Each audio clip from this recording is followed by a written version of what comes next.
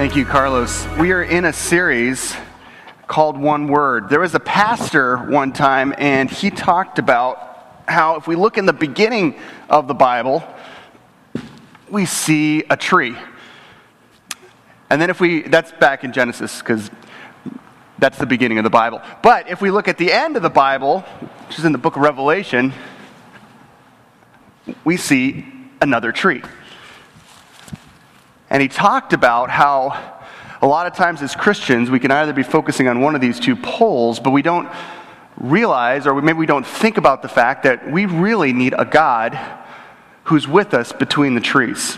We need to know that God is here now, that God is active now. And so this whole series has been an attempt to kind of look at the reality we see in Scripture, that we see between the trees, that actually is not merely between the trees, but what God is saying from the beginning of the Bible all the way to the end, and looking at that and trying to draw some reality from it and saying, what is this saying to us? What is God saying throughout Scripture, and what is He saying to me now, and how does He want me to launch out of here as a result of that? This week, what we're looking in on is the concept of community. And community is something that every single person understands we have a need for, or maybe just sociologically, we understand that there's a need for community, but a lot of people disagree on the origin. Why? I mean, is it just that we're tribal people, that we just need to gather together, or we need to feel loved? Some people think that the idea of love is just a facade. It's something that biochemically we have in our head, that we have kind of duped ourselves into thinking that we need to be loved, or that we should give love, or that it's right to love. That it's kind of like a misstep in the evolutionary process. But see, what Scripture says, when we look at Scripture, is we understand this concept of love and community is far deeper than that, and it goes far further, even back before Genesis.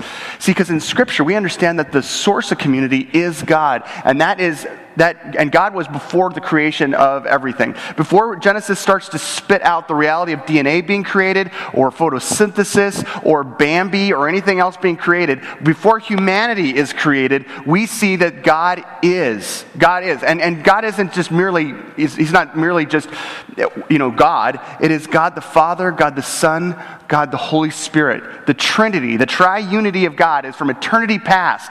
And so the source of community, the source of love, happens before people are on the planet in order for God to love, because throughout eternity you have the Father, the Son, and the Holy Spirit operating with one another in this concept of service, submission, love. Equal and yet serving one another. The early Greek church leaders had a word for this. They said if you've got two people or three people in some type of cultural dance where they're circling around and they're following each other's lead and they're just in total choreography, the word for that they had was perichoresis. And perichoresis means circle dance. And they said that's the picture of the Trinity. Submitting to one another, serving one another in a circle. And that is pre-creation. And so this concept of God is, from the essence of God, is creation and community.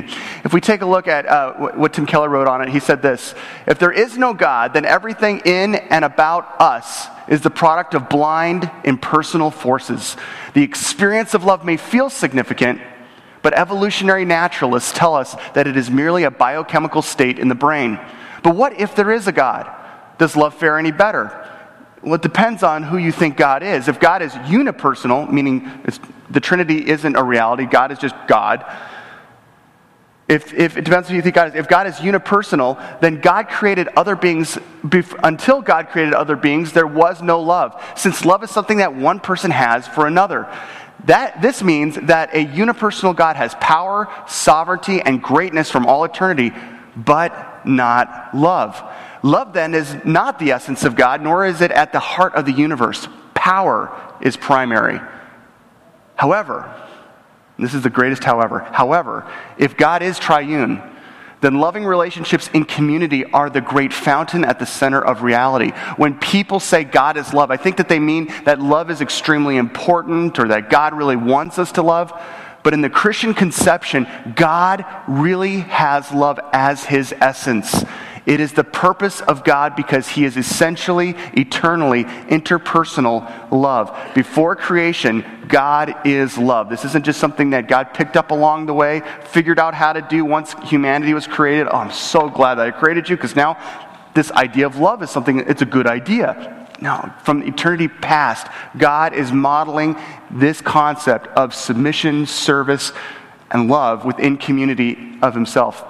We move on then, and we see God embedding that community into humanity. First and foremost, a relationship and a community between mankind and God. But God's saying that's not the end of the story. I'm going to add to that, because in Genesis 2:18, we see it's not good that man should be alone.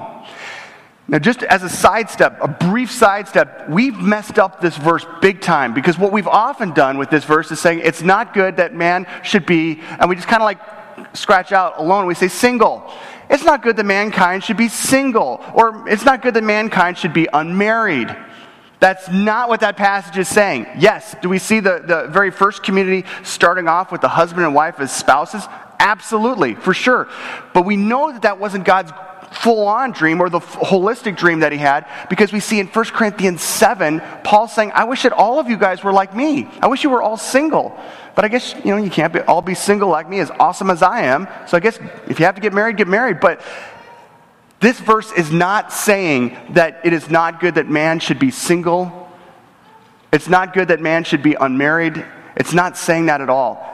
Because of the fact that if we do that culturally, what we end up doing, whether it's in church culture or it's in the culture as a whole, what we'll end up doing is starting to cause people to think, I am not complete until I have a romantic relationship. If I'm minus a romantic relationship, then I am in a situation where I'm not as valuable, I'm not as important, I'm not culturally as valid. And it causes people to start to draw their value and their individual worth based and built on something that only God can establish and provide. God did not say it's not good for man to be single. He said it's not good for man to be alone. God gave us community. So if you're single and you've been getting the massive pressure from parents to drop your standards so that someone will actually date you, just let them know, no, you know what? Actually, I may be single, but I'm not alone. I'm not alone. I have community. God has established community not only between me and him, but me and the church, me and others. This is something that God's gift to us was within community, not merely in marriage. From that point on, throughout the Bible, we see something taking place where people constantly and consistently are choosing to define community built and based on their own parameters, separate from God. And whenever you built and design community outside of God, culturally, it ends up in selfishness, self-centeredness, and violence. It ends up going from being this place of peace to being this place of disaster. And so we see the community imploding. We see in the book of Genesis how this ultimately surfaces where the entire planet is filled with so many people that are so violent and so toxic with one another that God cleans the slate completely and he destroys all of creation minus one family. That family was the seed of a new community, because the other thing we see from that point on throughout Scripture is God tenaciously drawing humanity back to his concept of community over and over again. He does that by preserving Noah's family. He does that in Genesis chapter 12 by saying, Abraham, we're going to have a family within Abraham. That this is going to be a community that's going to show all the other world communities the love and grace that I have, the amazing truth of who I am. So God is, I don't know if you're in a family right now where like people are splintered at all, or there's like one sibling that's just rogue, or maybe you're the rogue sibling. I don't know. But if you've ever been the type of person, I'm the oldest in my family, and so I'm the peacemaker, which stinks. Because if you view yourself as the peacemaker, or other people look at you as the peacemaker, you end up trying to bring people together that don't want to be together. And does anyone relate to that? No, but you guys are all the younger kids. All right, whatever. God tenaciously is operating as the peacemaker to say, I'm bringing this group of people that are splintered back home over and over again. But not just back together as a unified people, as humanity. His intention is larger than that. His intention is to build community with them, to actually dwell with them. When that community that he's preserved is exited out of Egypt, they're wandering in the wilderness, and as they're wandering in the wilderness, God instructs them to build this. What is this? Tabernacle. What does tabernacle mean? Nobody uses it because we don't say it. But if you drive home today, you're going to drive home to a tabernacle. Whether your tabernacle is a house or an apartment or a tent, that's your tabernacle. That's your dwelling place. And God said, set up a dwelling place, a tabernacle, and this is how I want you to orchestrate your community. I'm at the center. Make me the center of your community, where you know that I'm with you, that I am present with you. And God in the book of Exodus gives them the instructions to put their tents all around it. It says in Exodus 25:8, make a sanctuary for me, and I will dwell among them. God really wants to be with people. God wants to be with us. And we see that surfaced with an exclamation point when we get to the New Testament account of what God is doing in Bethlehem. When Jesus is born, and before Jesus is born, when the angels are proclaiming this to Joseph, they say he's going to be called what? Emmanuel, which means God with us. God wasn't simply going to be spiritually present. He was going to be physically present. In the book of John, we see that Jesus, the divine word, became flesh and they even use the word, tabernacled with us, dwelt with us. He made his home with us. He moved into the neighborhood next to us. Jesus was walking alongside of us. Why? Because God from the very beginning had this dream of community. And even after that dream was broken from our rebellion, throughout the rest of Scripture, we see him aiming to rebuild that community between us and him. To the point where Jesus is communicating, you want to know what you need to do? Love God and love others. I'm reestablishing my brand of community that's different than your brand of community. And not only that, Jesus, this God-man, does something that people wouldn't assume God would do, nor people would assume righteous men would do, which is to make community with the lost. Jesus is called a friend of sinners. He's not building a community just with the religious elite, not just with the cream of the crop. He's going to the people that make you and I uncomfortable, and he actually goes to them and says, I'm spending time with them, which made all of the religious people uncomfortable. God becomes man and builds community with the lost. And as Jesus' imminent death on the cross is approaching, and he knows he's got this friendship base with people that are following him. And you're hearing Peter saying things like, I know who you are. You're the Christ. You're the Son of the living. You're the Son of the Most High. I know who you are. And all of a sudden, everything is just leading to this perfect, why don't we just put glue all over this and just freeze frame this so that this reality could continue on? Jesus knows that he's going to his death on the cross.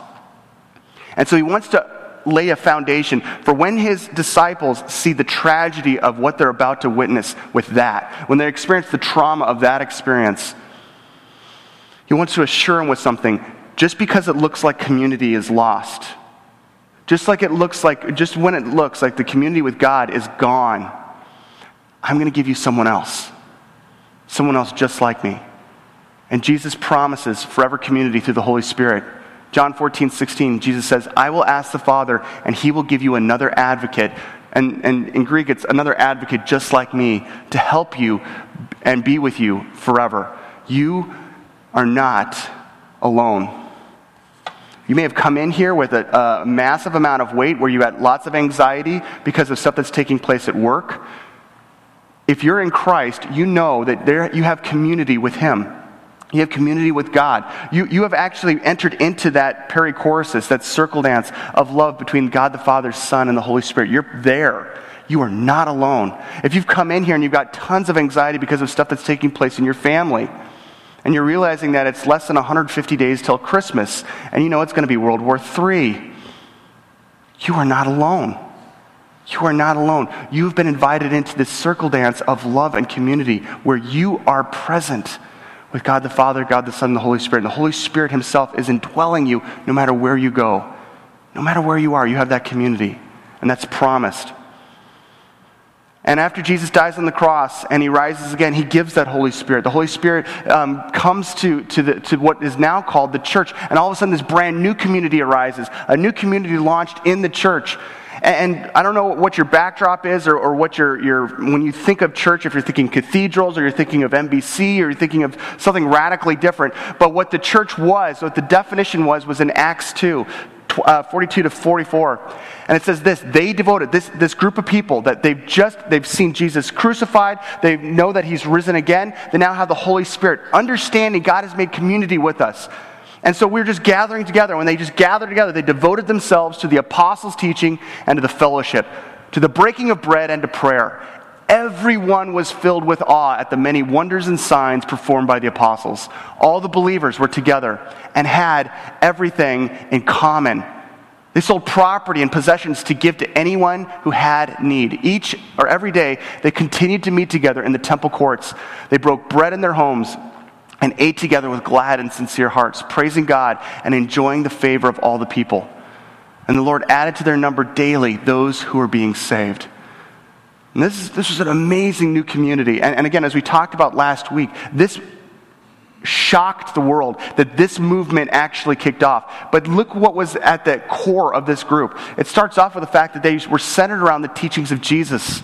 This reality that Jesus has bridged the gap and built community between us and God.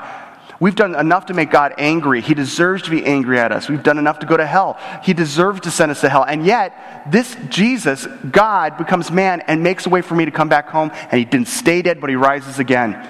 And Jesus taught his apostles, taught the disciples, all the stuff that was in the Old Testament that was all about him. So basically, what they do is they're looking through the whole of the Old Testament and Scripture. And they're learning all about Jesus over and over again. They're diverse, but they're unified. Earlier on in this passage, it says that every group of people around the globe, all the believing Jews around the globe were gathered in Jerusalem and were represented by the people who received the Holy Spirit. So that means that Africans, that means that Arabs, that means Europeans, that means Asians were there. All of these groups of people are there, but this was a diverse crew, but it was a diverse crew of Jewish people. All of a sudden, they get this message from the last words of Jesus of take this message and go to everyone else. This is for the Jews, but it's also for the Gentiles. They were diverse, but they were unified. They recognized that their tribe was not what kept them tight. They were totally diverse, total melting pot, but that didn't matter because that was a reflection and a picture of heaven. Not only that, but they were generous. They shared not only their life with one another, but they shared their stuff. They realized that if everything is God's and everything, God has given me this community, well then this community is not just strangers anymore, it's family. So I'm going to pour into it and I'm going to lean in hard. Not only that, they were grateful. Do you know why we sing here at Manuka Bible Church? Have you ever wondered why we sing here? It's not because this is what church people do, although it is what church people do. The reason we sing, and it's not because you guys are all amazing vocalists. You are not. And if you've ever stood next to me, you know that I am not. The reason we sing, and Pastor Carlos, even though he sings like an angel, tells us to belt it out with all of our heart, is not because we sing well, and it's not because churches just do that. It's because we're grateful. It's because there's something about when you actually drop your pride enough to raise your voice and sing out the words of doctrine, sing out the words of what Jesus has done for us. There's something that registers there for us. There's something that expresses gratitude. And it's not just singing in the shower. It's not just singing in your truck on the way to work. It's singing around other people. We're a gathering of people who are grateful to Jesus for what he's done. And not only that, they were experiencing life change. They were seeing people get saved. They were seeing God do miracles. It was phenomenal. But this, and as wonderful as this was, it wasn't as if everything was just epic. And they never had any issues. Read past Acts 2 and you see that the church just started disagreeing with one another. They started dividing. Paul splits off from his friends. All these different groups of Christians that are all unified start to splinter up. You read the letter to the church in Corinth and you realize that Paul is like calling them to the mat. So not only were they all of these things, they were also experiencing accountability. They would come back and they would apologize. You would see forgiveness surface. When sin was there, you had people who loved each other enough to come alongside each other and say, this is not right. This isn't right. And I'm not saying that to be judgy. I'm saying that because I care about you and we're in a family. This was the church. This was this beautiful thing that God did. And then when we get to the end, again, we talked about that the Bible starts with a tree. All of a sudden, we get to the end in the book of Revelation. And Revelation, we see what was leading from the whole of Scripture up, that ultimately there was going to be a judgment day. There will be a judgment day. And there will be a death of community. Revelation chapter 20 describes this. 20 and 21, just this reality of the fact that there is a place where those who have said with their life, I don't want your community. I don't want a community that's built and based on you being my leader. God, I don't want a community where you're master. I want a community where I am. I want a community where I call the shots, where I make the judgment calls on my life and my morality. It's built and shaped around me. I'll take from you what I like, but ultimately I am the master. I am the definer of my community. For those who have declared with their life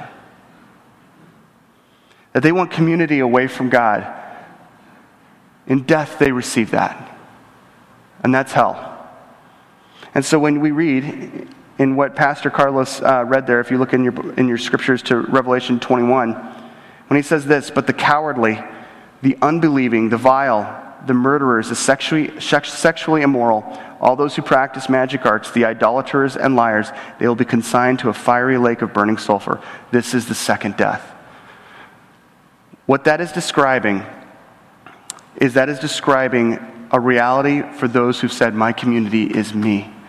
Now, whenever we read passages that say, you want to know who's going to hell? Bam, bam, bam. The gossipers, those who hate, those who are greedy, etc. It makes me wince a little bit. And it makes me wince because I relate to some of that. See, what this isn't saying is those who've done these things, you're going to hell. What it's saying is those who choose to be defined by these things, who want their community to be defined by your independence from God, your community to be defined by your independence from His grace. He will not begrudge you that. He will give you exactly what you've asked for. However, the flip side of that is the fact that there is heaven, which is a community experiencing its fullness. The vision of Scripture is something that is greater than just a death of community. It's the actual fulfillment of community. One theologian, Grenz, said this: in short, the vision of Scripture is clear. The final goal of the work of the triune God in salvation history is the establishment of the final community, a redeemed people dwelling in a renewed earth, enjoying reconciliation with their God, fellowship with each other, and harmony with all creation. Kind of like, real with God, real with each other. You get the idea. Consequently, the goal of community lies at the heart of God's actions in history, and God's ultimate intention for creation is the establishment of community. Take a look at the next chapter. In chapter 22, it says this, beginning with verse 1, the angel showed me the river of the water of life, as clear as crystal, flowing from the throne of God. This is describing the heavenly city. And of the Lamb. Down the middle of the great street of the city, on each side of the river stood a tree of life, bearing 12 crops of fruit, yielding its fruit every month. And the leaves of the tree are for the healing of the nations. No longer will there be any curse. Throughout Scripture, we see Scripture beginning with perfection, Eden, where there was community with God, community with each other, and community with nature all around. The brokenness of that leads to the cross. Because of the cross, there's a people that have an opportunity to be a redeemed community, where it says that the leaves of this tree in the end times, in the end city, are for the healing of the nation. Why would they need to be healed? Aren't they in heaven where everything's perfect? It just said there's no more tears, no more death. How amazing will it be to be in heaven, where all of a sudden we're experiencing the healing that comes from understanding what it was always intended to be, like relationships with one another, relationships with our family, relationships with God, that we always had a fraction of in our best times, but never the full picture until eternity. Eternity, when all of a sudden we got to see each one of those relationships, each one of those aspects of community through the lens of the healing of what God has accomplished, and there is no sin. And we see this, basically the return to Eden in its fulfillment for all time. And so I've got a couple of questions for you, just here in closing. First off, are you in this community? Are you in this community? This description is describing a redeemed people. Jesus said in John 14:23, if anyone loves me, he will keep my word. My Father will love him, and we will come to him and make our home with him. Jesus is calling you not simply to a belief. He's calling you to come into community with him as the master. And if you've never done that, that's something he's desiring for you to do.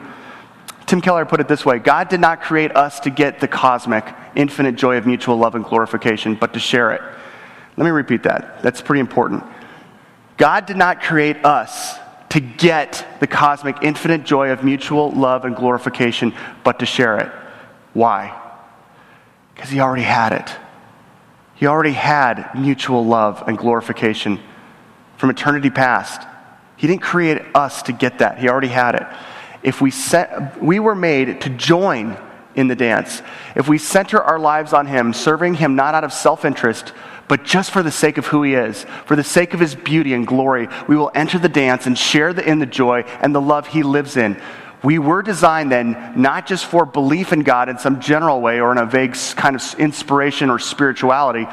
We were made to center our lives upon him, to make the purpose and passion of our lives knowing, serving, delighting, and resembling him. The growth and happiness will go on eternally, increasingly, unimaginably. Is that your story? Is this you? Are you in this community? If not, step into the dance. Step in a very real way. Don't simply put a belief in something that you may have believed in the past, but actually let this be someone that you are centering your life on. You're allowing your community, the community that you understand, community, to be something between you and God the Father, Son, and Holy Spirit that you can experience, that is experiential. Make that your center. But not only that, ask the question this: are you in this community? As in this particular community. You're here at Minooka Bible Church here today, and if you're not a visitor, then this place is a church that is home to you. But it's very easy for us to do this type of thing, where we'll show up and we'll sit down in the seats, and that's kind of it. We'll sit, we'll listen, we'll sing, and then we'll go home. And if the whole of what church is coming, sitting, listening, singing, and going home, we're not in this community. We're spectators.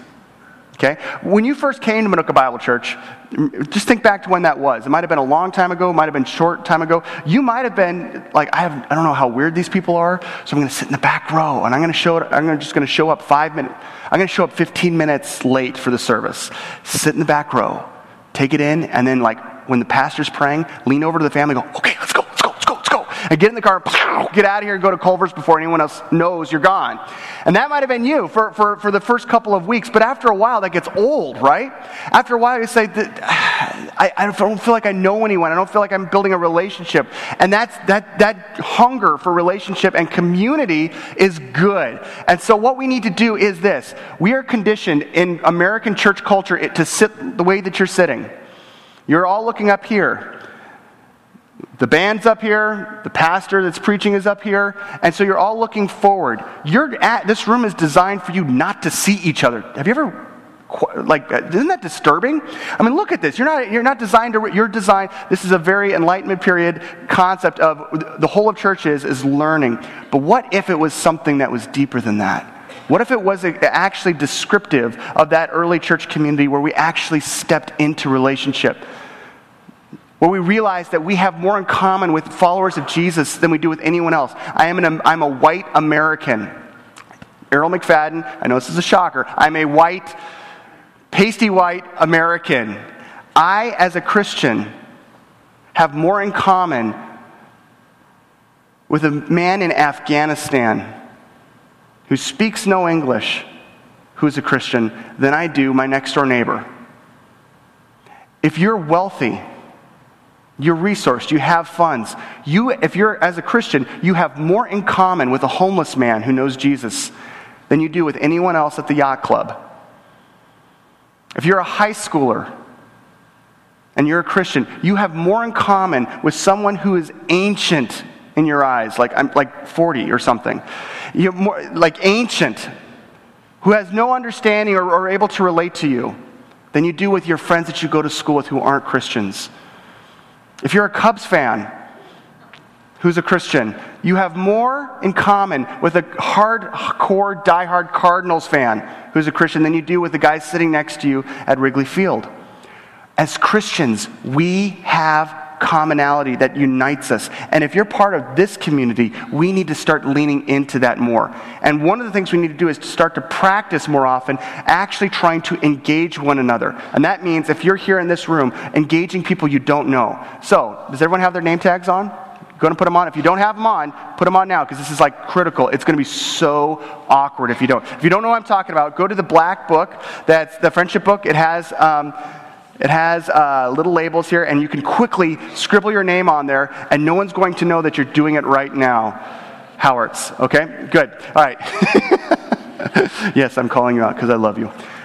All right, so here's what we're going to do. Right now, usually Pastor Carlos gives you about 30 seconds to do fellowship time, which is a joke. That gives you enough time to pivot, hello, sit down, right? And there's not community time in that. It's one of the goofiest things we do as church people. But honestly, it's something we're trying to just prime the pump of other conversations. But today we're going to do more than simply prime it. We're going to give you an extended period of time before our final point to actually do this.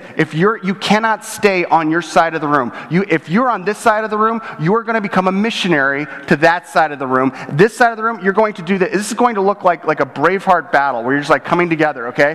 And so what I want you to do is this. Here's all I want you to do. You're going to go up to as many people as you can in the time we've given you, and simply go up and you're going to see their name. You're going to see their name because it's written on the name badge. And you're going to say, oh, hello, Ann. How's it going? My name's Errol. And they're going to say, he knew my name. He doesn't, but he read it on your name badge. And so, what that's going to do is that's going to provide a fraction of a moment for you to actually know this person's name, see it, call it out, introduce yourself, and vice versa. And we're going to do this with as many people as we can, okay? If you really like the person, you can bring them back to your row. That's totally fine. But what I want you to do is we're going to do that in the next few moments. And so people on this side, this side. Ready? On your mark, get set, go. Wasn't lost, but now I'm found. Was blind, but now I see.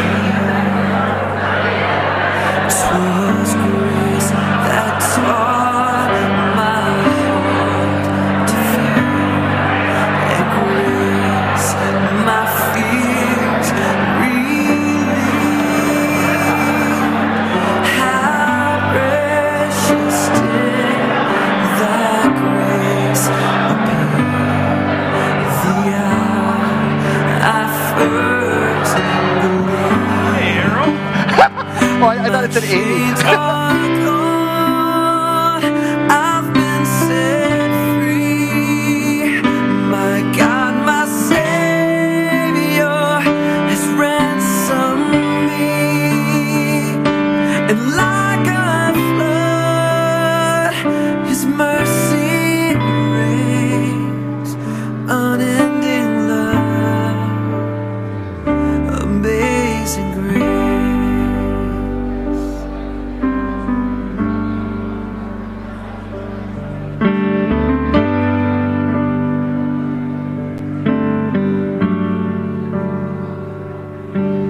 The Lord has promised good to me. His word, my hope secure. He will my shield and portion me as long as life endures. My chains are gone, I've been set free. My God, my Savior has ransomed me. And like a flood, His mercy reigns. Unending love. All right, whenever you get the chance, you can go ahead and start to move back. Feel free to invite people back to your row, that's fine.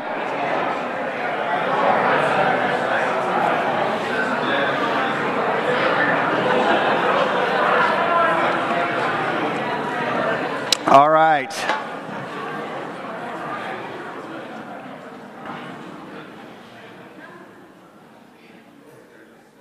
I got to say that I just love, we did that last night, and I just love standing up here and watching.